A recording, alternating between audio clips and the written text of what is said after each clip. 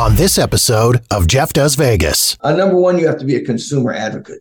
That's got to be your mission statement. Walking into every restaurant, writing every review, and now like on social media, giving every opinion. You're not there to talk about what you like and dislike, and that's what a Yelper is.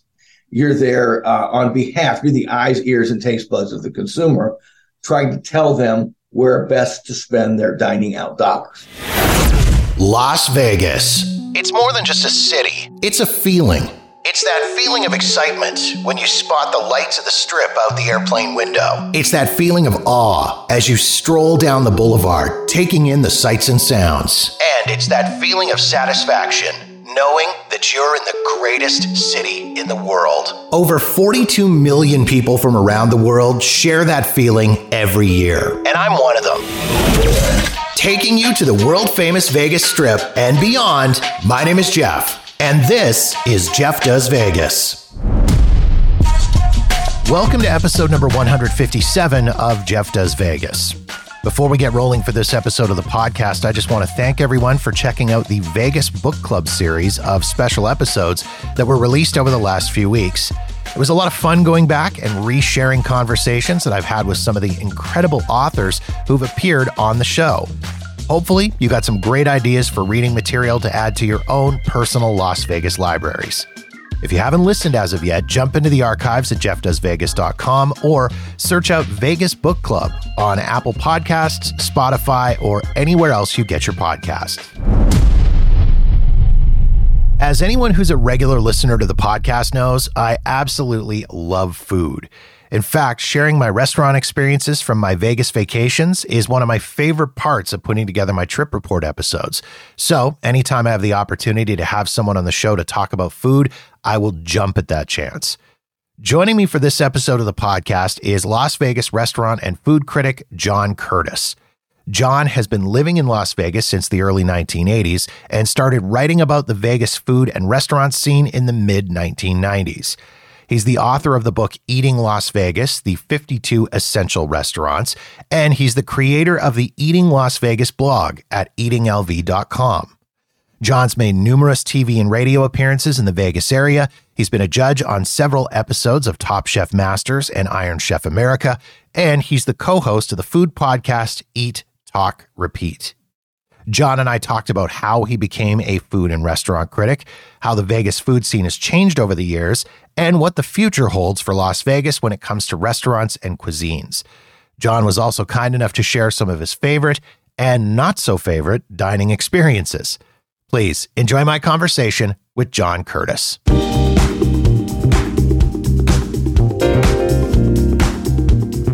Well, I was a lawyer by trade, and I've been an attorney since the late 70s. And I was a criminal attorney back in the day. I ended up morphing into a civil business lawyer. So I've been an attorney now for over 40 years.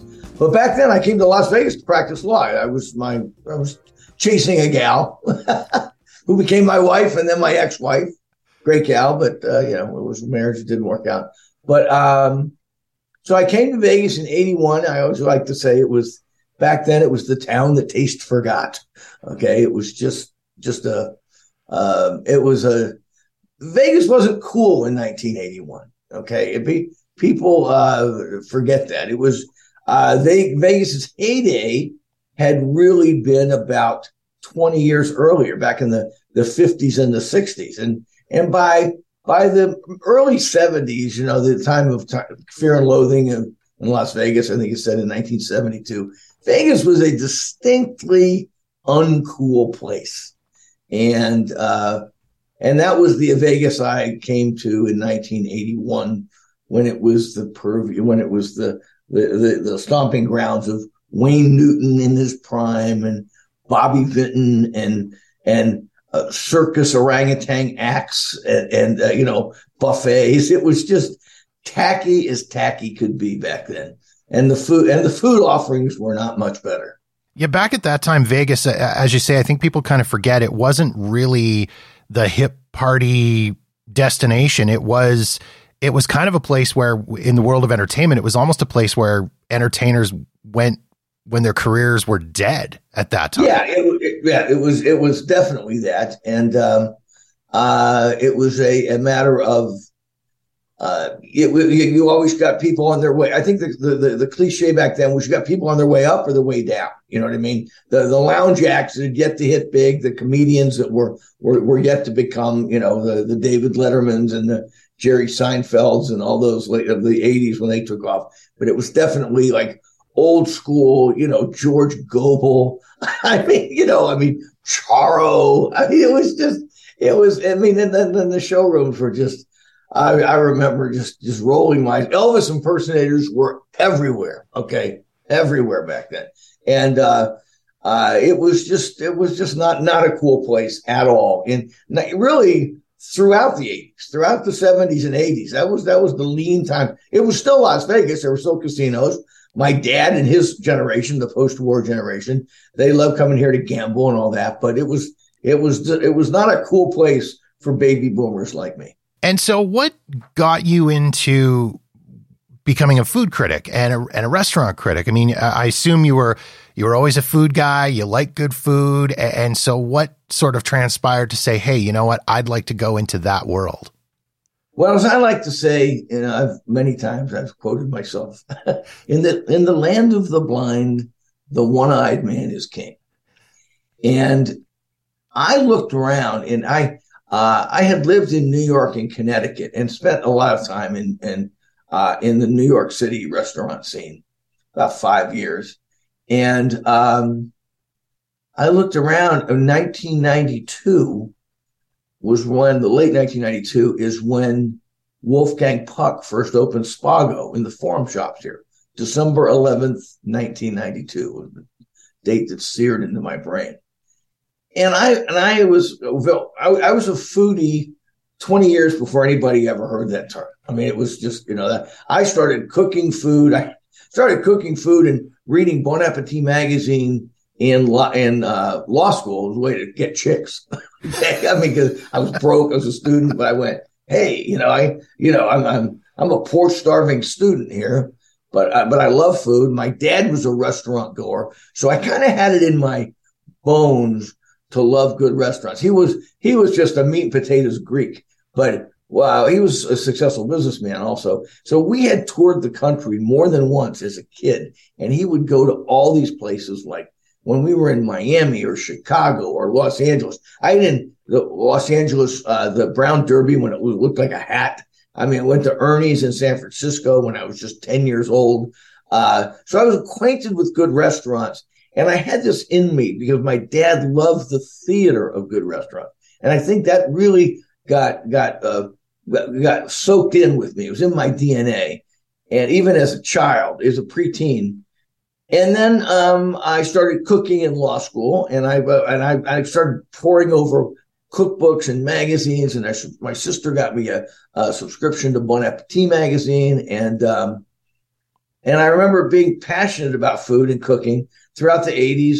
Spent a lot of time in the New York scene and on New York restaurants. And I looked around Vegas in 1992 and went, I think we're on the cusp of a big food revolution here, because Wolfgang Puck came to town, a bunch of big chain steakhouses. They're now cliches, but when Palm and Morton and Ruth's Chris Steakhouse came to town, that was a big deal, because that was the first time people got outside of casinos to eat. But before that, in the 50s, 60s, 70s, and 80s, the template, the format was get them in a casino, keep them in a casino. And nobody thought good restaurants would work outside of casinos because of this capture the customer mentality that was all pervasive in Las Vegas. So I saw Vegas was on the cusp of something great, and I decided to start writing about it. And I thought, I love to cook. I was already a lawyer, been a lawyer for 10 years at that point, more than, and I could write. And I thought, let's start writing about food and restaurants in this town. Nobody else is doing it. And indeed, for the first 7 years, I had the territory all to myself. I mean, it was great. The 90s, there was nobody writing about food in Las Vegas but me. That's kind of insane to think about in the 21st century, where there's an influencer on every corner. But back then, I was just kind of this little voice in the wilderness chirping about Hey, we just got Wolfgang Puck here. We're getting better steakhouses. Emeril Lagasse, the BAM guy from the Food Network, is about to come to town. I was the guy just saying, this is a big deal, folks. And nobody else but me was doing it back then. So that's kind of that's the short version of how I got into it. It was not easy, but to convince people. But once I convinced the National Public Radio, NPR, to put me on the air, then I got a bunch of magazine gigs and writing gigs, and this was old school media when you were doing all the dead tree media. But I had the territory to myself for like 7 years. I want to talk about life as a critic and doing that. Do you have a specific philosophy or approach that you take to your work as a food and restaurant critic? In my day, my philosophy was to write about food, you have to know about food. And to know about food and to gain the kind of credibility that you want to have and the kind of gravitas you want to have with your readers. Number one, you have to be a consumer advocate. That's got to be your mission statement, walking into every restaurant, writing every review, and now like on social media, giving every opinion. You're not there to talk about what you like and dislike, and that's what a Yelper is. Okay, you're there. Once you gain a certain amount of credibility as a media person, you're there on behalf. You're the eyes, ears, and taste buds of the consumer, trying to tell them where best to spend their dining out dollars. So that's my overarching philosophy. And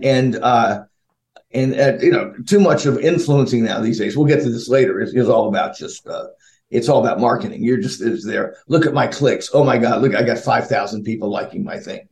Well, that's okay. that's one method of trying to make money off of having an opinion about food, but what you really are is just a marketer. I'm in the opinion game, not in the marketing game, advertising game. So that, and the other thing I would say to the youngsters and the people who come up behind me is you can't just talk about what you like. I mean, again, you have to know about food. You have to read a lot. You have to eat a lot, you cook a lot, travel a lot.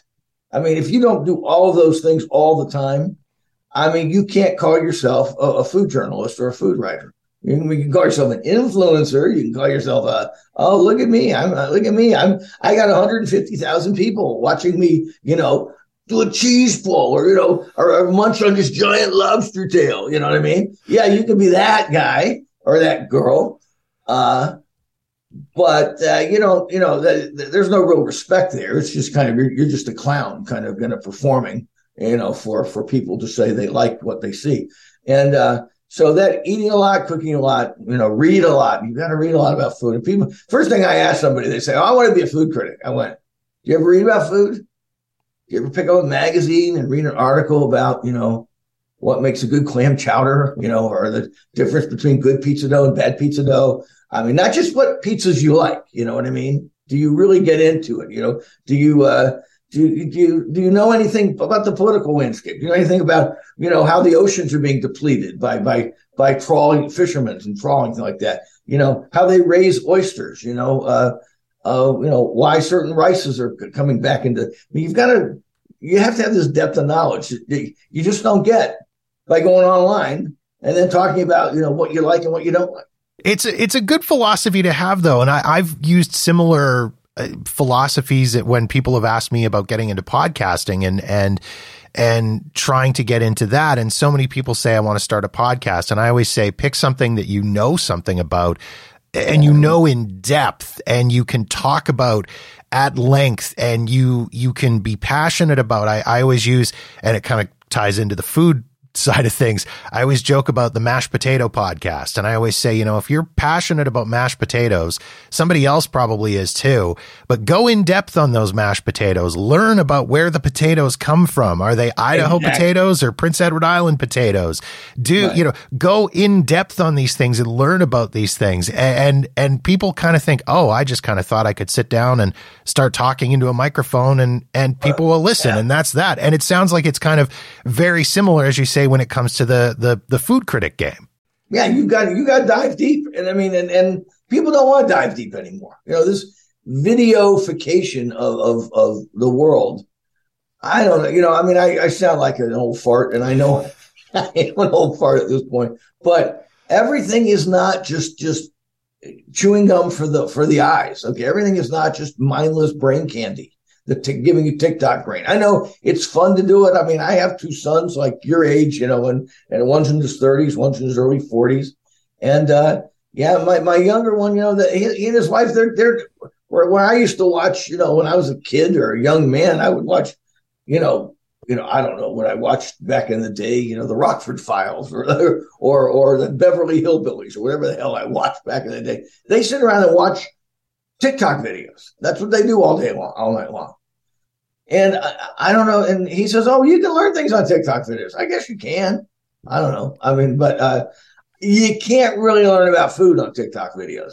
Mm-hmm. You can learn about cheese pulls and, big-breasted Asian girls, taking down 5-pound pizzas. Yeah, that's what you learn. That's what you can learn about food on TikTok. It's I guess you can learn to cook. My younger son, he said that there are some good videos where they can really show you, how to, fold a puff pastry dough or, make a good omelet, things like that. So I don't want to be totally dismissive of it. But if that's all you're doing is watching videos, you are just, your knowledge is going to be a mile wide and an inch deep. When you go out to do a review and you go out to a restaurant, is there anything specific that you focus on? I mean, are you focused on the food, the atmosphere, the service, or just kind of the overall experience of everything? Well, that's a really good question because I've gotten in arguments with people for years. You get to a point when you're in so many restaurants all the time that you really do not think about service the same way a civilian thinks about service. You just do not. I mean, I'll notice really, really bad service when it's sloppy or amateurish or extremely slow. But you kind of, to me, it's almost like white noise in your head. You just kind of put it out of there because you're there to think about the food. Because again, to repeat myself, you're kind of there to tell people whether spending this money in this restaurant is worth it or not versus going somewhere else. Is this the best chili dog in town? Or should you go to that taco truck or that taco truck? Even something as plebeian as that you have to look at it like that. And thinking about service, and then people, I'm on a podcast too, shameless plug alert, Eat, Talk, Repeat, on all platforms. And we argue about this a lot with my co-host because most people go in, service is everything. And I know really sophisticated people who dine out a lot who go, oh my gosh, to them, the welcome is what they look for. The promptness is the water glass being refilled. Did they present the plates in one? Did they only bring the check when requested? Was the waiter knowledgeable and solicitous at the right time without being overbearing? Blah, blah, blah, blah. And I just tune all that shit out. I just kind of go, give me the food. I'm going to tell you whether this omelet is well made or not. Okay. Because you know what? I've eaten about 5,000 omelets in my life, and I can pretty much tell you whether it's a good omelet or not a good omelet or not. So what is it then that makes for an exceptional experience for you when you go to a restaurant? What sets that apart from, say, an average experience for you? Well, I think at this point in my life, I look for food that from the first bite, or even when it hits the table, I go, there was some real love and passion behind this. Okay. I'm kind of looking to taste that commitment of what is the restaurant doing well, what it intends to do. I mean, so many restaurants just want to be judged on their intentions, not the results. So whether it's a pizza parlor or it's a haute cuisine place in Paris, when I see when the dish hits the plate or it comes to the table, I'm kind of going, I'm sizing it up even before I take my first bite. Like, how much care and passion and technique went into this dish? And I mean, just the other night, I went to we'll get to it in a bit about a hidden gem in an off-strip hotel, a Chinese place. Someone told me, I knew the owner had run really good Chinatown restaurants before, and the lobster pasta came to the table, and these garlic shrimp, and just as they were coming to me, I went, holy shit, this is really good. This is way next level presentation over any kind of Chinese restaurant you're liable to just stumble into in a neighborhood Chinese restaurant. And sure enough, I mean, it didn't not only look great, it tasted great. You could, and I asked, I finally talked to the owner, and they said, "Oh, we've got this incredible Cantonese seafood chef back there." And I went, "Yeah, I mean, you could just tell, you know what I mean? It was great." So it's that's what I focus on. And yeah, yes, service can be bad, and I get grumpy about some things, but I try not to give people bad marks. I know how hard it is. I worked in restaurants as a kid. I know how hard it is in restaurants, and getting all upset over little service flaws here and there. Well, they didn't they didn't clear my plate on time. It's like, okay, fine. Look, if they're all standing over there smoking cigarettes, you can be mad about that. But if you see like 3 or 4 hardworking bussers and waiters just busting their ass to do things, and maybe a few things they're not getting to you soon enough, you got to give them a break. I'm very sympathetic to the wait staff that way. How do you handle a negative experience? I mean, you've eaten in thousands and thousands of meals and thousands of restaurants. How do you handle that negative experience when you go out? Do you provide feedback to the manager or the owner at the time? Do you hold off on it? Do you wait until you've published that review or put out that podcast? How do you handle that?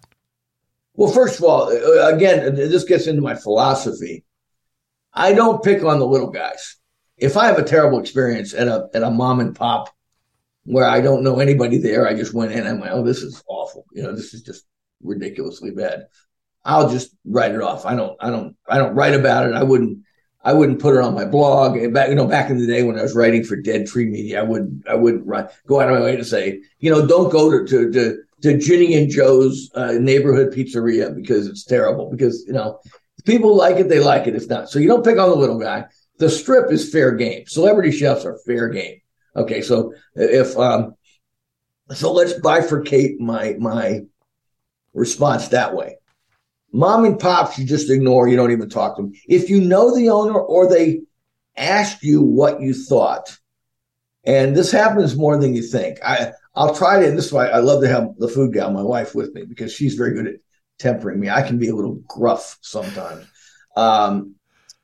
I'll just say, I'm sorry, but this dish just didn't work for me. I'm sorry. I mean, you call this, whatever you call it, fettuccine Alfredo, or a burrito taco. It's fatty. It was not very good. I'll try to tell them that in as nice a way as possible and leave it at that.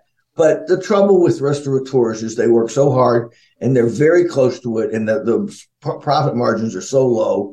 They don't take criticism real well. I mean, they want to be told it's good. And you have to sympathize with them there because they're working really hard. But when they're not hitting their marks, I don't want to. I have to choose my words very carefully. So I've had I've had terrible meals on the Strip.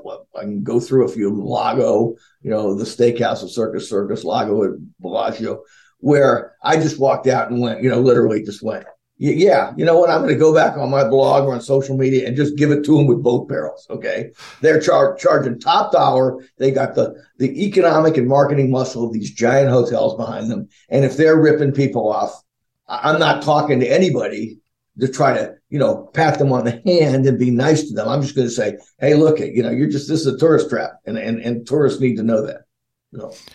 I want to come back to the steakhouse at Circus because my wife and I ate there back in December of last year and had a really good experience and really enjoyed our meals. And I'm a steak guy. I'm a pretty decent cook and a pretty decent steak cooker, particularly. And my theory on going out for steak is I don't want to spend a bunch of money on a steak and then eat it and go, I could have cooked that better myself.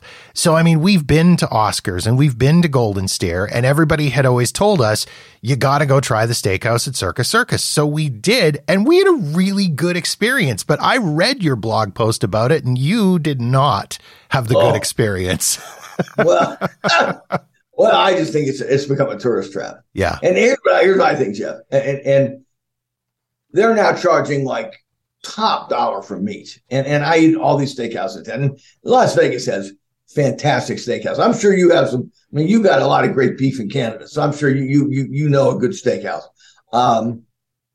But there are superior steakhouses here by Jose Andres' Bizarre Meat, and Wolfgang Puck has Cut, and there Delmonico by Emeril Lagasse. Those are just the ones. Prime and the Bellagio, Oscars downtown, Barry's downtown.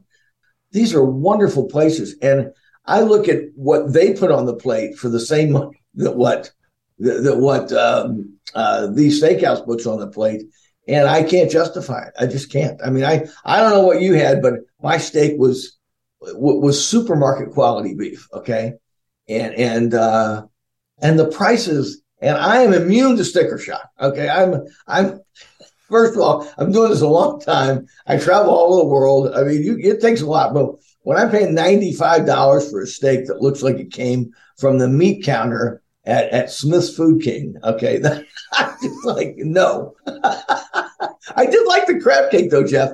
I thought the crab cake was excellent. That was one of my. It was $42, but it was excellent. No, it was $27.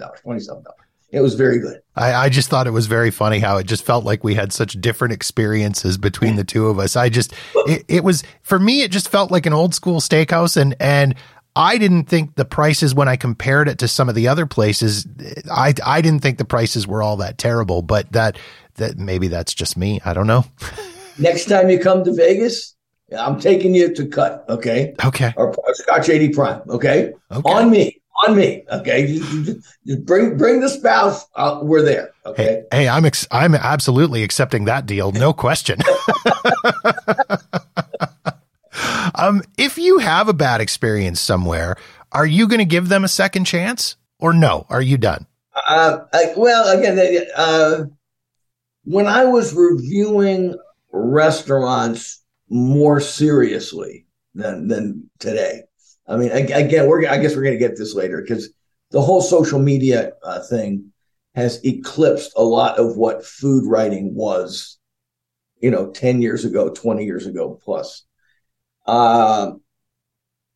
But yeah, when I was like doing weekly reviews for NPR and writing for magazines all the time, and a big player came on the scene, a good player, and I thought it was a little bit iffy, I'd go back again before I would write out something and say, I'm sorry, but this just isn't worth it, or the food is subpar, or what were they thinking, however I wanted to approach the negative review. But a lot of times you don't. I mean, when it's a real well-financed place, like a Guy Fieri place, I mean that is a complete in-place template. The minute they unlock the door for the first customer. So it's not going to get better or worse. They have vetted these things to the nth degree. So it's not a mom and pop or smaller caliber restaurant that's still finding its feet, its sea legs. Yeah, you might give them a second chance, but a big hitter place where, there is lots of money behind it. No, I mean, if the fries are crappy, the fries are crappy. You know what I mean? If a club sandwich is using, that kind of, gelatinous cheap ham on it or something like that, right away, that's not going to change. Mm-hmm. Why go back again and submit yourself to that humiliation? Yeah, I mean, I think everywhere is entitled to have a bad day, and I mean, we've all had bad days, and I've eaten at restaurants where it's consistent, and then you have that one negative experience, and you're like, it's just an off day. But as you say, with a place like a Guy Fieri place or a Gordon Ramsay place, those places are set, and as you say, it should be good from the start, or it's going to be bad from the start. It's not going to flip flop around. Yeah, I mean, there's a new restaurant just opened downtown called 1228 Main, and it's a Wolfgang Puck finance restaurant, but it's a very they tell you straight out of the chute. Partly because they're pros, but they're saying, and I've been in multiple times, and some other writers have been in. They're saying, look at this. We're not even having a grand opening yet. They've been open for a month now. They say our grand opening is going to be in September sometime. We're just spending the summer testing recipes, trying out ideas. And, you've got 13 waiters on the floor right now. Sooner or later, it'll be 5, you know what I mean? Or 5 or 6. But so they'll tell you that up front. And that to me is the way to be honest with them. And then you do give them a second chance, especially when they're new. Mm-hmm. Established, like I mentioned earlier, I went to a place called Lago in the Bellagio, one of my worst meals in the last 10 years. And it's just this completely by the numbers, uninspired, just hackneyed Italian restaurant that is packed all the time with all the Bellagio tourists. Okay. And the pizzas were like, you get better pizzas out of the frozen food case. I mean, that's how bad. And they have a big pizza oven there. It was just terrible. The fish was overcooked. They gave you risotto that was gummy. This is an expensive Italian restaurant in the Bellagio Hotel in Las Vegas. And screw that. I ain't going back. You know what I mean? You don't know how to do it right. You're done. And I'll tell everybody. Anybody will listen. Lago is a ripoff. Yeah. I'll take that one off my list. Okay. Don't bother. We've talked a little bit about the rise of social media and how, social media has grown and it seems like anybody basically with a camera phone and a TikTok account or a YouTube channel can call themselves a food critic. Has this made your job as a critic harder or easier? You're established enough that people trust you, but are you able to kind of cut through the clutter? Well, I think within my small little world of Las Vegas, I am. Yes. Mm-hmm. I've been doing it here for close to 30 years now. But I don't have the reach that these, some of these influencers are my friends and some of them are pretty good. I don't have, 400,000, followers on Instagram or 50, I like to say I might have 10,000 followers here, but 5,000 of them really go out to eat, spend real money. Okay. The people I'm talking to are the me's and the you's who are come here and are looking for better experiences and are willing to throw down for it. So I guess, has it changed the game? Yeah, it's made real restaurant writing an endangered species that I think we're not coming back from. I like to say I'm a dinosaur and I know it. I really am. I'm the last of my kind. Nobody's going to come up behind me who has the time and the obsession to do what I have done since 1994. Mm-hmm. Now it's all just this quick little. And the marketers, the advertisers on TikTok and YouTube are trying to make money off it. I don't think they're going to do that very well. Maybe like I said, with anything, like musicians or whatever, and actors, maybe one or two gets big, the rest of them all fall by the wayside, and declare bankruptcy or go back to their day jobs or something like that. But yeah, it's changed the game remarkably to the point where I'm me in Las Vegas, but as the me's retire, die out, whatever. It's just going to be just a bunch of cacophony, of video and superficial, opinion, and that's what's going to rule. I don't see anybody coming up, maybe sometime, but it's just you got to be obsessive in the right way, and I don't see any of the influencers being obsessive. Except, let me digression. They're all obsessive about doing it, but they're doing it as a way to advertise themselves. Mm-hmm. That to me is the biggest difference. They're one of multiple differences. When I did it, I'm there. I want to be a consumer advocate. Let's go back to that. I want to do it because I love food, because I want to tell people about the greatest food. I'm a conduit for trying to get, yes, I'm full of opinions. I'm bombastic. I can be grumpy and egotistical like anybody. But my underlying philosophy is I want to tell you where to get the good stuff. Mm-hmm. The whole TikTok brain, Instagram thing is look at me, look at me, look at me. They're using food as a conduit to sell themselves. And that's the 21st century, which is way different than what I was doing back in the 90s and the early aughts. I want to talk about the Vegas food scene. So, I mean, you called it when you first moved to Vegas. I love this, the town that taste forgot. And so, I mean, when you started covering the scene back in 1991, as we said earlier, it was not what it is now, not even remotely close.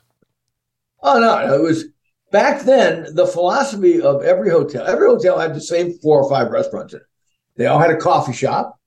They had a cheap buffet, and it was cheap. None of these highfalutin like Wynn Encore buffets, Bellagio, where it's $100 a person for all you can eat. These were $9.95, $15.95 special.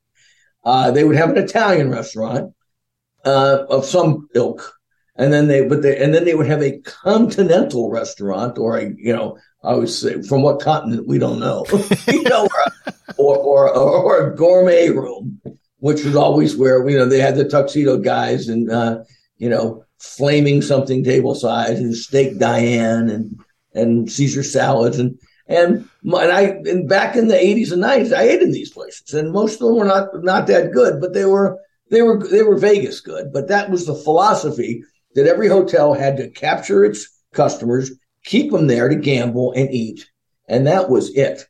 And the first restaurant that came to town and kind of broke the mold was when Ruth's Chris showed up in 1989. And I interviewed the fellow who brought it here, a guy named Marcel Taylor, who was a dealer at Caesar's Palace. And he met Ruth Fertel, who was the Louisiana gal who at that point had like 4 or 5 Ruth's Chris in the Southeast. And he said, why don't you bring one to Vegas? And her response to him was, my board of directors will never go for it because nobody eats outside of the casinos in Las Vegas. Every casino has their own customers. Nobody walks from the Frontier to the Desert Inn, or the Desert Inn, down to Caesar's Palace to eat. They just all keep their customers in-house. Well, he talked her into doing it. They opened up Paradise Road in late 1989. And within 6 months, it was the leading Ruth's Chris moneymaker. And within a year, Morton's and Palm showed up. And within about 18 months, the Las Vegas outposts of those chain steakhouses were making more than every other one they had in their galaxy of franchises. And that's what inspired Wolfgang Puck and Emeril Lagasse to come here. Mm-hmm. So, but they had to break the mold, and the mold wasn't broken with celebrity chefs. That was about 5 years later that started. Back then it was, you had to see if people were willing to leave the hotels to eat somewhere. Mm-hmm. And these chain steakhouses were the ones that did it. Amazing, but true. Yeah. So was that then, do you think that was what caused that shift, in that the casinos kind of looked and went, oh shit, people are leaving to go eat. Yeah. We need to do something to keep them here. So let's invite Wolfgang Puck and Emeril Lagasse and these guys to come in and open their places in our places. Yeah, that's exactly what happened. And they said, oh yeah, but when people were going off strip Morton was in a mall, Palms was in a mall, Ruth's Chris was about a block off the strip, and they looked around, and the people that noticed was it became nationally known in the early 90s that the amount of wine and vodka and beer and steaks and salads that these chain steakhouses were moving through Vegas was astronomical. And then, like any businesses, the rumors and the facts, suddenly become well known. And when that happened, they realized there was gold in them our hills. You know what I mean? We got to do something to up our game. And the guy who really did, break the mold was Wolfgang Puck. I mean, I like to talk about the chain steakhouses because that's just historical fact. But Puck was the guy who opened Spago. And the funny part, within a year, the Spago was making more money in a week. The Spago Vegas was making more cash in a week than the Spago Los Angeles was making in a month. Okay? Wow. And that's really got everybody's attention. Okay. Mm-hmm. Wolfgang Puck still talks about it. He said it was just, and when people saw that, that's when that led to MGM upping its game with Emeril Lagasse and Charlie Trotter and Mark Miller. And then the big earthquake was when the Bellagio opened in October 1998 and October 15th, 1998. And that's when you had Le Cirque and Michael Mina came to town, and Jean-Georges von Gerichten opened Prime, and Aqua, Le Cirque, Picasso with Julian Serrano, who at the time, people forget this, he was the number one chef with the number one restaurant in San Francisco. And the Bellagio enticed him to come down to Las Vegas in 1997, opened in 1998, with a very high-tone Picasso French restaurant with actual Picassos, about a dozen of them hanging around the place. And this got everybody's attention. Suddenly, by night, I still have the Wine Spectator from, I think, the summer of 1999, where they're talking about Las Vegas is the new gastronomic destination in the world. And that was the big, big news right then. I assume that there were naysayers, though, that looked at this and went, no, this is never going to work in Las Vegas. I mean, Vegas has always been the city of buffets and coffee shops. And like you say, the standard Italian restaurants. This is a fad. This is going to pass. And here we are 25, 30 years later, and definitely not. The city is just blown up as a food destination. Oh, well, and another anecdote, you get old, you start talking about the old times. So I'm about 2 years into my food writing gig. So it's about 1996, 1997.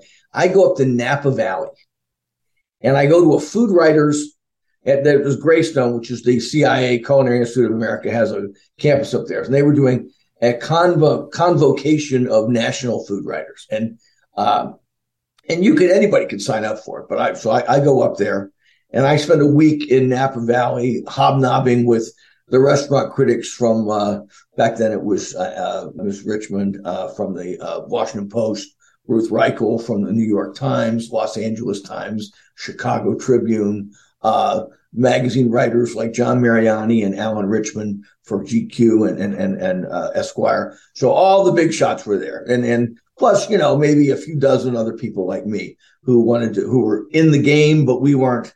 We weren't at the pinnacle. We were just seeing what the gods on Olympus were doing.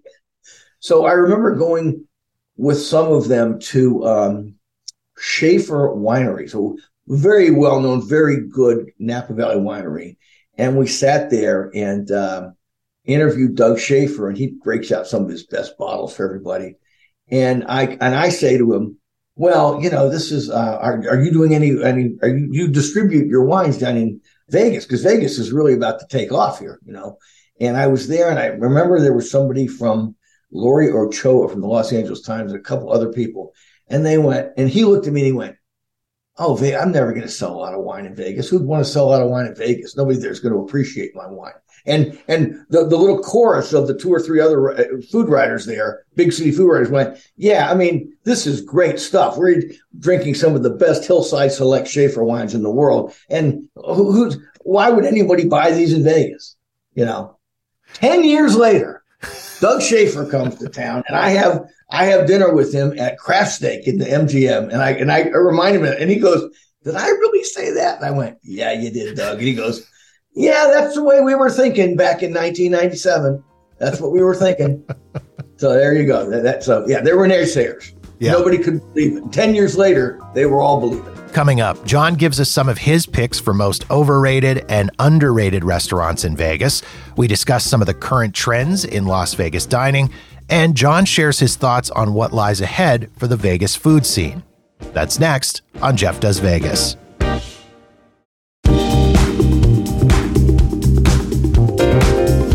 What do you think is laying in the future of the Vegas restaurant and food scene? I mean, are we getting away from the celebrity chef trend? Is this a thing that's dying, or is it just continuing to grow?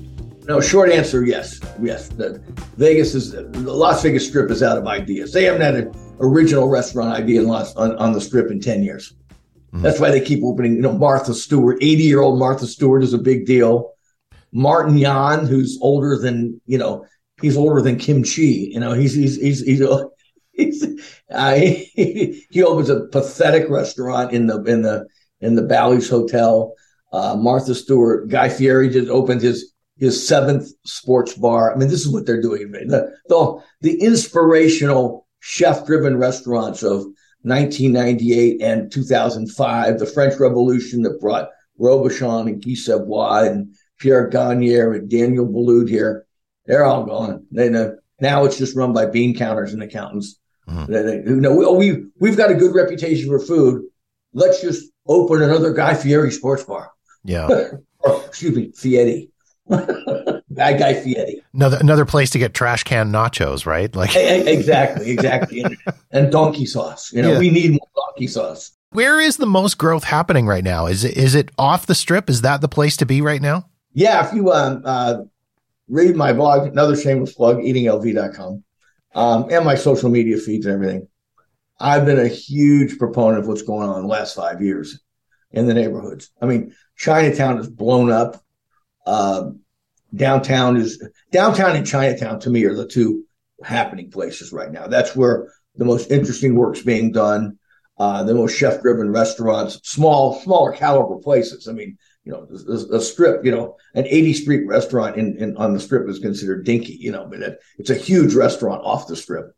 But our Japanese food scene is just expanded tremendously. I mean, I tell anybody who likes good sushi, if you eat good sushi on the Strip, you're a fool. Okay, we have these tiny little restaurants, and Kabuto, which seats like 14 people. Some super expensive ones like Sanga and Kame, which is like $400 a person. They're trying to mimic those really super high end Japanese restaurants in LA and Japan. But that's forget them. I mean, there's great izakaya food. There's great noodle parlors. There's great Vietnamese food. Korean food is all over Chinatown now. So that's where I think the most interesting food is happening these days. And downtown is happening too, as well. Is it the Asian cuisine that's really blowing up right now in Vegas? Yeah. But I think we're destined to become, another Macau. Although Macau was supposed to be like Asian Vegas, the Asian customer is in the 21st century what the baby boomers were in the 1990s and early 2000s. Uh-huh. And what the post World War II veterans were in the 50s and 60s. I mean, that it's now Asian oriented. Resorts World opened a couple of years ago, and they have this very, very interesting food hall. They don't call them food courts anymore. We'll get to that in a second. And it's basically like 15 different stalls of various Asian cuisines. I mean, like Malaysian cuisine, Filipino lechon, roasted pigs, some Indian, what do they call roti, roti, folded roti with the long, breads, and Indian food. One of those things. I'm not that. I love it, but I don't know that much about it. Yeah. Once I get to India, I might kind of go, "Hey, it's great. I love tandoori chicken," but I don't know it like I should. Mm-hmm. So I think the Asia is where it's happening. Downtown is a little more neighborhood focused. With we're getting better bakeries, really a big coffee scene downtown, great pizzas. Tiny personal restaurants run like wine bars.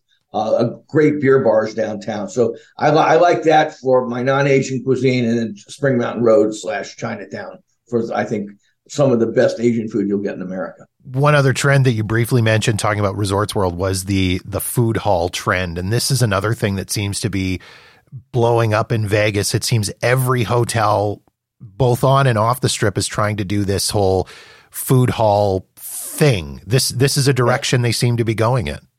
Yeah. Well, as I tweeted out last night, this is not your father's hot dog on a stick anymore.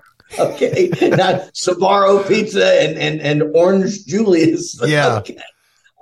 These are and they're expensive. Like I mentioned, the food hall at Resorts World, which is 90% Asian and some with really interesting stuff.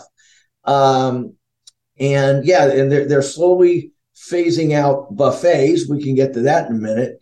And food halls are capturing people's imagination because it's more exotic food and it's not a one size fits all buffet. Okay. And so people can go there. If you want your soup dumplings here, if you want your certain kind of, Malaysian fried rice, you can go there. And I see that as a looming trend. And it also alleviates, and this gets a little deep in the weeds, but hotels in Vegas have never liked running the buffets. They're not good at it. I mean, a buffet is a hugely expensive, employee heavy operation. And the food halls allow them to basically take a vanilla shell and rent it out piecemeal, much like a food court would do in a mall in the 1980s and 90s, to individual operators who are responsible for cooking their, 2 or 3 or 4 or 5 things, and that's it. Mm-hmm. So it becomes more of a landlord-tenant relationship rather than we've got to mount this, this gigantic Waterloo battle of food, for hundreds of people all day long with hundreds of employees to make everything from shrimp to mugu gai pan to tacos for 4,000 people a day. Mm-hmm. So the hotels want to do this because it alleviates them being in the food game, and I don't think they really want to do it. The Vegas hotels, they want to take your money, gambling, food, and shopping. Food is a hassle for them. It's interesting talking about buffets because buffets went away obviously during COVID and that closure under the guise of, it's unsanitary and unhygienic. I mean, let's face it, buffets were always unsanitary and unhygienic. Walking around, touching things that a bunch of other people have touched. Oh, okay. Exactly. Here you go. The invent of the sneeze guard was not an early invention at the buffets, but they sort of used COVID as the excuse to get away from the buffets. Do you think it was going in that direction anyways? I mean, they've always been a loss leader for the hotels. It was just sort of, here's a way for us to not spend all this money on buffets. Yeah. And it's a loss leader. Like I said, they're hugely expensive and difficult to operate. And there used to be 23 of them on the Strip, and now there's 6. Mm-hmm. Okay. And of the 6, I think all of them are high end now. I mean, like Bellagio and Wynn and, Cosmopolitan, I think, still has one. I think the one down M Casino. I can't name them all. I'm not a buffet guy, but there's only 6 left. And yes, I think they are phasing them out. The only break I'll give casino buffets, and my wife, who's worked in advertising her whole life, she used to go to Asia quite a lot. She said the one good thing about buffets, which you have to forgive them for, is it makes it easy for non-English speaking tourists to eat. Okay. I mean, and as a person who's traveled, I know you travel, Jeff. I mean, there's a certain intimidation to going to a foreign country where you don't speak the language and eat and walking into a place. It's one thing to buy something in a drugstore where the interaction is minimal. Another thing to, look at a menu, sit down, not be aware of the customs involved, how you do this, what they say, what you say. And that's intimidating. And we all have to eat at least once or twice a day. And buffets alleviate that stress on a foreign customer. So I have a softer spot in my heart for them for that reason. But I think they're on their way out, and they're not they're not cheap anymore. No, they're not loss leaders. I mean, the ones that are surviving will run you about $100 a person now. Mm-hmm. And you can go to Chinatown, and for $100, you can feed a family of 6. Okay, really tasty food. Okay? And that's the argument that I've had with a few people on social media about buffets is they look at a place like, say, Bacchanal Buffet in Caesars that's now $85 a person. When I went 3 years ago or 4 years ago, I think it was $50 a person at that point. And they always say, oh, is it worth it? And I look and go, well, for me personally, I would rather spend $85 on a decent sit-down meal somewhere where the food isn't mass prepared and sat for X amount of time, where I'm surrounded by a bunch of people in a loud, noisy environment. But I see at the same time, I see the other side of it where people look at it and go, that $85, all I want to do is go in there and stuff my face with crab's legs. And that's what the first thing everybody goes for at the buffet. Oh, the shrimp, the lobster, and the crab legs. How much do they eat? And I don't want to get too political here, but that's also kind of indecent. Okay. And Americans have eaten that way for too long. And this idea, and I read a great book called Drink. It was written by a fellow named Andrew Barr, English fellow, about the social history of America. I think it came out back in there 20 years ago. He goes back and mines all these old food writers and reporters from the 19th century, from the 1830s and 40s, who came over here from England and Germany and Vienna, and are astounded by the volume of food that Americans would cram in their mouths. And he has these quotes, from newspaper articles, from 1841. Okay. So it's in the American character to grotesquely stuff your face at a buffet. And it goes back literally hundreds of years. But, we need to learn to eat more like the Asians, like the Europeans.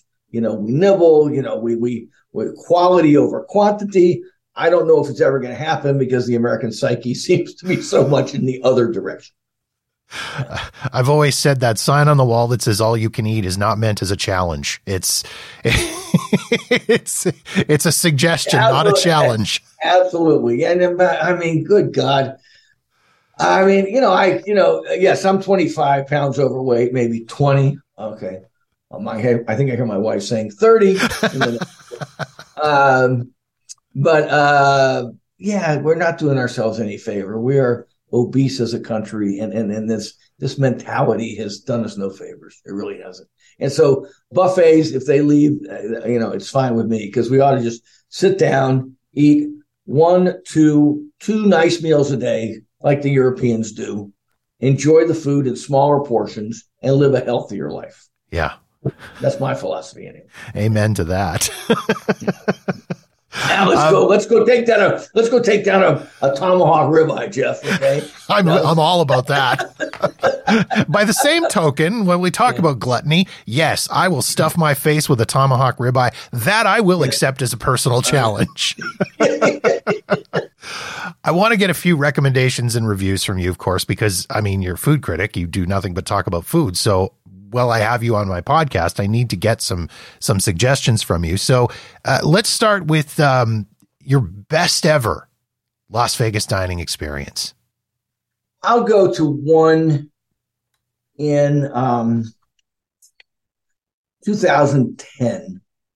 There used to be a food event here called Vegas Uncorked.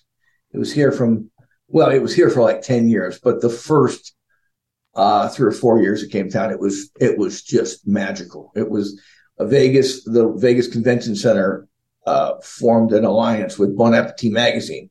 This was the very end of the Dead Tree food magazine days. Okay. This was like, because, by about 2011 and 12, I chart this stuff carefully. By 2012 and 13, magazines were all dropping like flies all over America. But the last gasp of the food magazine was about 2005 to 2010. And in 2010 was a third year of Vegas Uncorked.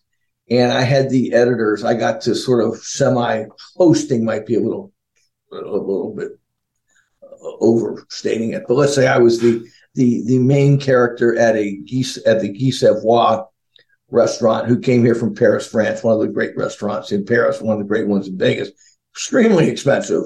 But I had the editors of Bon Appetit magazine, the Los Angeles Times, Esquire Food magazine, GQ, the Chicago Tribune, the San Francisco Chronicle. I had them all at one table, and Guy Savoy came to town just to serve us. So we had a table with about 10 people.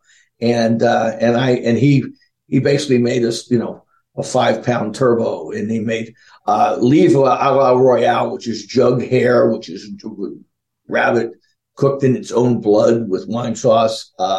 He made all these classical pumpkin soup, in a giant pumpkin with truffles, with white truffles. I mean, it was just ethereally good, and it was like you had one of the greatest French chefs in the world coming to Las Vegas at his Las Vegas outpost and saying, "How can I blow the socks off like a table of 10 of the biggest food writers in America?" Mm-hmm. And of course, we didn't pay for any of this. And then the sommelier with the wines and blah, blah, blah. So that's a tough one to top right there in 2010. So, but then I'll go smaller bore, a couple other things. When Raku opened, which was the first izakaya to open, not the first, but the best izakaya, opened in 2008. It's since become one of our most famous Japanese restaurants on Spring Mountain Road. I remember going there with a bunch of local chefs, including Rick Moonen, Paul Bartolotta, and a couple of other guys at like midnight. And they'd only been open a month or so, too. And a couple of the chefs had been there already, and they said, "This is Japanese food like Vegas has never seen before, with the charcoal grilling and all and everything." And I mean, in 2008, I had yet to go to Japan for the first time. And I remember just with different sakes for every course and just eating literally like 20 or 25 different things, house-made tofu. They made their own soy sauce. They made all their own pepper blends. They made their own, their little ponzu vinegar sauce. Everything was made in-house. It was Japanese food that was an eye-opener. And I knew it was sort of a cataclysm for Vegas because we had never seen something like this before. Mm-hmm. And I knew it was sitting on the cusp of Chinatown going from, and Chinatown had been around for over 10 years. But I said, this is an earthquake shaking right here. And the gastronomic world is going to feel the shudder because this is and it was a 50-seat restaurant. And sure enough, Raku has taken off since they have a Los Angeles outpost. And it's still probably one of our most famous Japanese restaurants. And it is fabulous. And that's another place I'll take you if you come to town. Okay, because it's that Japanese charcoal cooking, which is just so beautiful and so delicate, and it just gives you a whole different perspective on Japanese food. And so by contrast, then these are always the fun ones. Yeah. Worst ever Vegas dining experience. Hugo's Cellar. Really? Yeah, Hugo's Cellar. Jeff, I'm sorry. You just.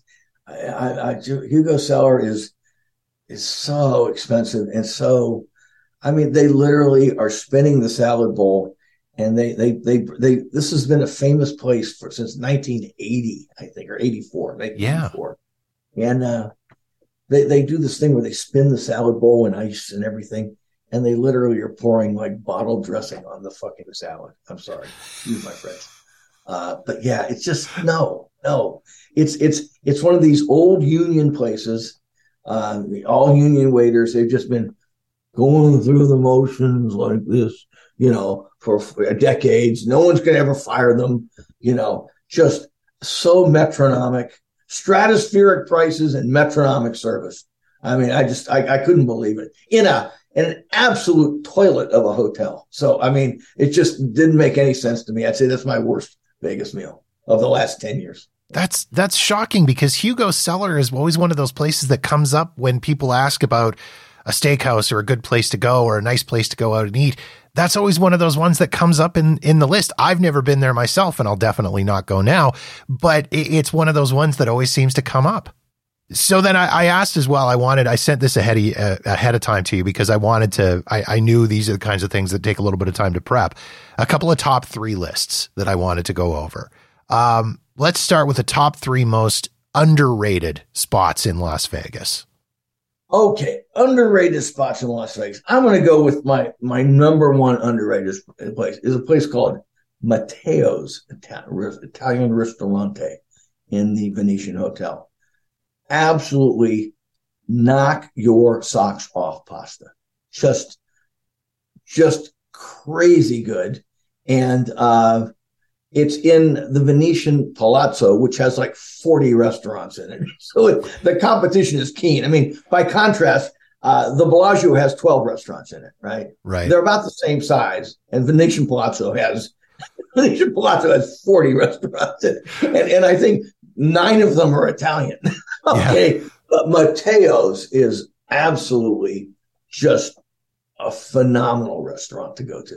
So, it's an offshoot of an LA place. And every time I've been there, I take my glasses off and go, good God, why is there a line out the door for this food? I mean, it does okay. It's been here. It's open pre-COVID, and it does fine, but it's just fantastic. So that's one. I'll give you an underrated place that I think that's all my Chinese food aficionados love to go to. It's off the strip. It's on South Rainbow. We have a second Chinatown on South Rainbow. I call it Chinatown Junior. And a lot of Chinese noodle parlors, izakaya, Korean steakhouses have kind of migrated down there. And a place called Rainbow Kitchen. And it's very authentic. And if you go there any day of the week, you notice that it's where all the fellow travelers, the real Chinese food, it's all, you're the only gringo guy in there. And you can tell they're well-heeled families who, this is where they get their real Chinese food, okay, at Rainbow Kitchen on South Rainbow. And so it's not for the sweet and sour pork crap, okay? I just keep that, if Moo Goo Gai Pan is your jam, don't go there. Yeah. Okay? And then you said underrated places. It's hard to underrate places on the strip because they're all backed by such money, and they get some. And so I'm just going to go. You go through places like MGM, Bellagio places, Mandalay Bay's moribund. They're not doing anything.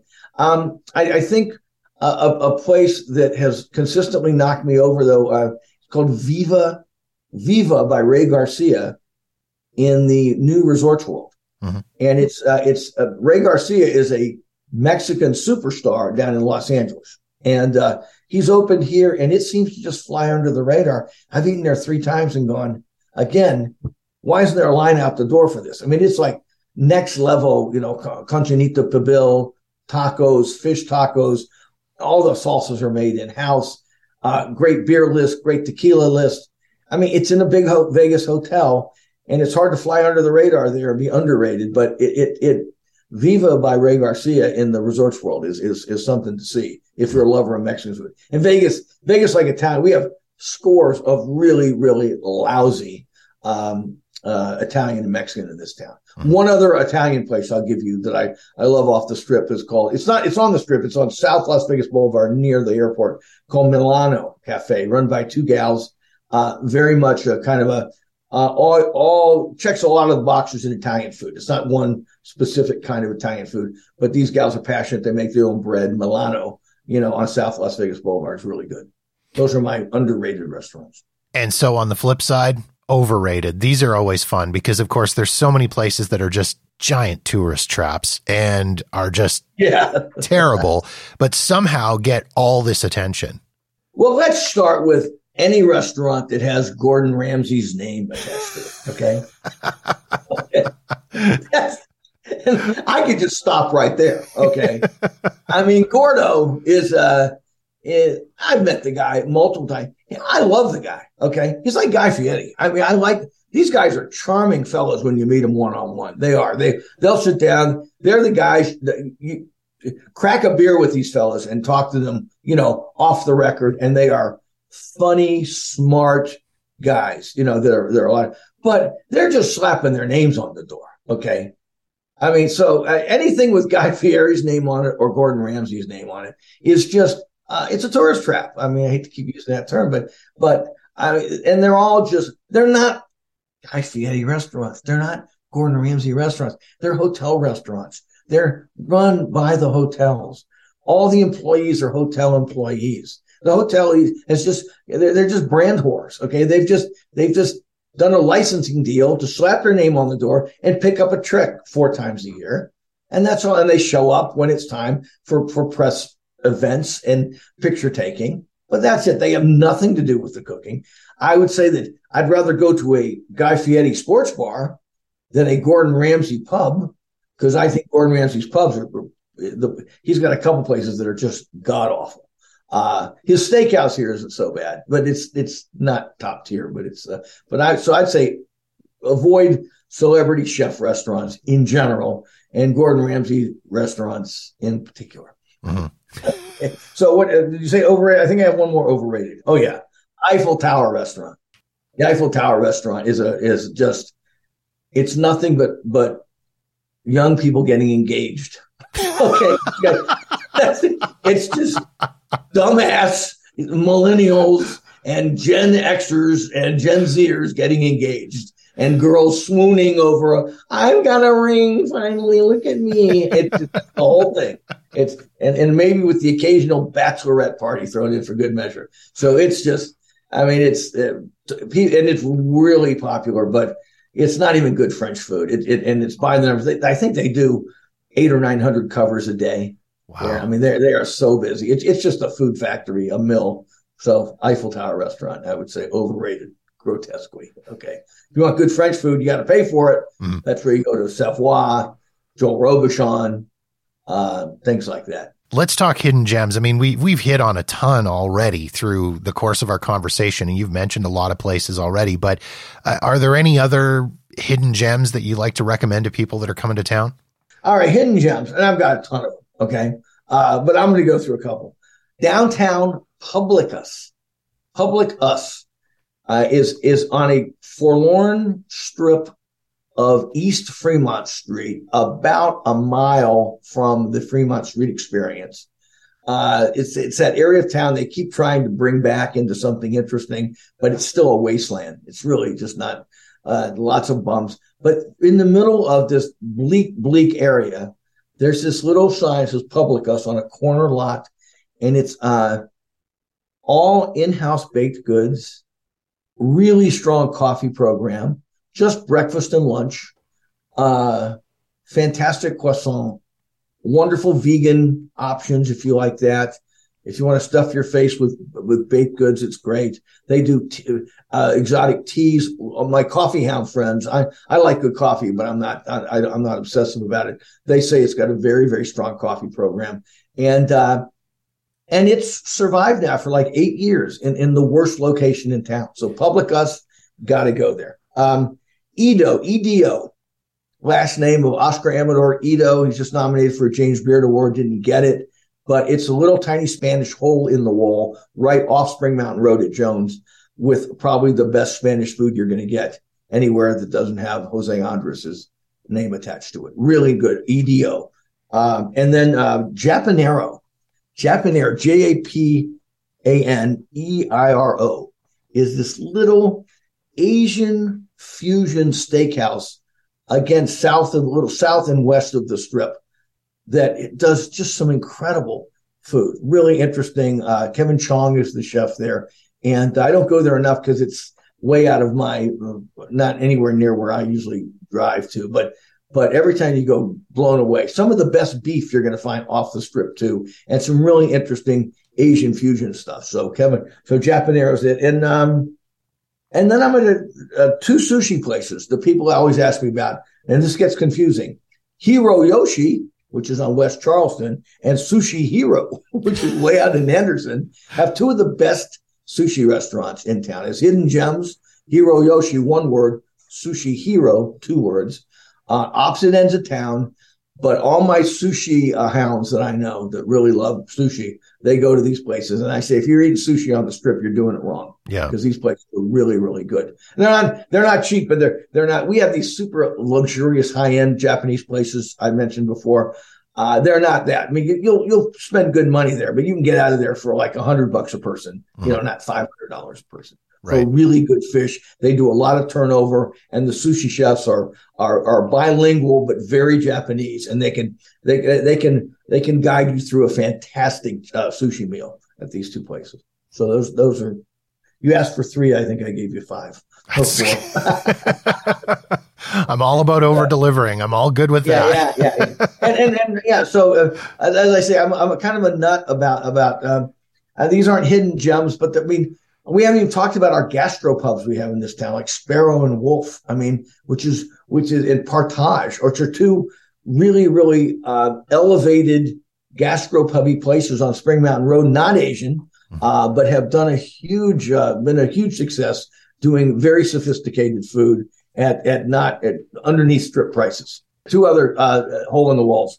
Manzu, which is a little Italian place on West Flamingo. I forgot about it. Great pizza, does all their own baking. Again, breads and pizza dough, very strong. And Yummy Kitchen is literally, it's not even a hole in the wall. It's inside an Asian shopping center on Spring Mountain Road. Yummy Kitchen. Inside the SF Market, which is this big, Asian market. There's a half a dozen of them up and down Spring Mountain Road. But this place, you walk in, you look to your right, and it's just 3 tables. They do Malaysian chili crab and Singapore cuisine, and really, really good. So they got even more there. Nice. I could do this all day, Jeff. Let's go into the shameless plug portion of this podcast episode and talk about all the other stuff that you've got going on here. Let's start off the podcast. Eat, Talk, Repeat. Very cool podcast. I love listening to it. I love the conversation that you guys have. You've got some co-hosts on that show. Let's talk a little bit about them and how you guys all got together for the podcast. Well, it's funny how we got together because my politics could not be different than theirs. The fellow who produces it is Sam Mirajovsky, and he's kind of a right-wing talk show guy, but he's funny. Okay, well, and we disagree because I'm definitely more on the left side of the spectrum than the right in my politics, but we just keep it talking about food, and he loves food. And we love to needle each other. And from a podcast, you got to keep it interesting. I listen to so many boring ones where people they're just drone. I mean, I droned. I apologize to all of you if I droned on too much, but you want to keep it interesting and light and chatty and funny and all that. And Sam does a great job of that. And then we have Ash, the attorney, who's beautiful and smart, which most women and guys love, and women go, how did she get the whole package?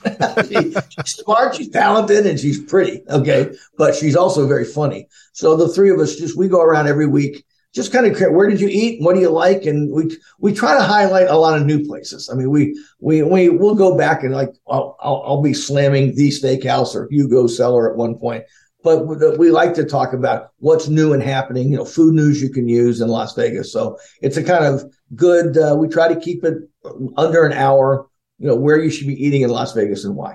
And of course, you've got your own website and all of your own social media and blog and everything like that. If people want to find you on there, how do they go about doing that? And what are they going to get on there? Well, eatinglv.com, it was my blog. It's been my blog for 15, 16 years now. And, the time of the blogs was over. The time of the blogs was the first 10 years of 2000. That's when I started. But I still keep it up there. I call it my website. When I want to write about something, I do. I mean, you've read my slam of The Steakhouse. Sometimes about two or 3 times a year, I will post like what I call the list, just places I recommend. And then if I have a travel log, I'll go to London. I might write an article, might write a couple thousand words about London or Paris or Los Angeles, depending on what I'm doing. So that's what eatinglv.com. I try to post something about once a month now. I used to post, remember blogs back in the day? I was posting 3 times a day back then. And then on Twitter, I'm Eating Las Vegas, at Eating Las Vegas. And on Instagram, I'm at John Curtas, my name, JohnCurtas. I know all my marketing people tell me you should have one, one moniker that go across all platforms, but I'm old school and I'm too lazy. Well into my 6th decade of life, I'm too lazy to change my old habits now. Too late to change now. Exactly. Yeah. Exactly. Well, John, I appreciate you taking all this time to have a conversation with me and chat about food. I really, really do appreciate it. And looking forward to my next trip to Vegas, because you and I are going to go out for dinner. Well, now we're best friends. So yes, and then the one of them will be on me. I promise you that, Jeff. Bon appetit to you and your listeners. And good night, Canada.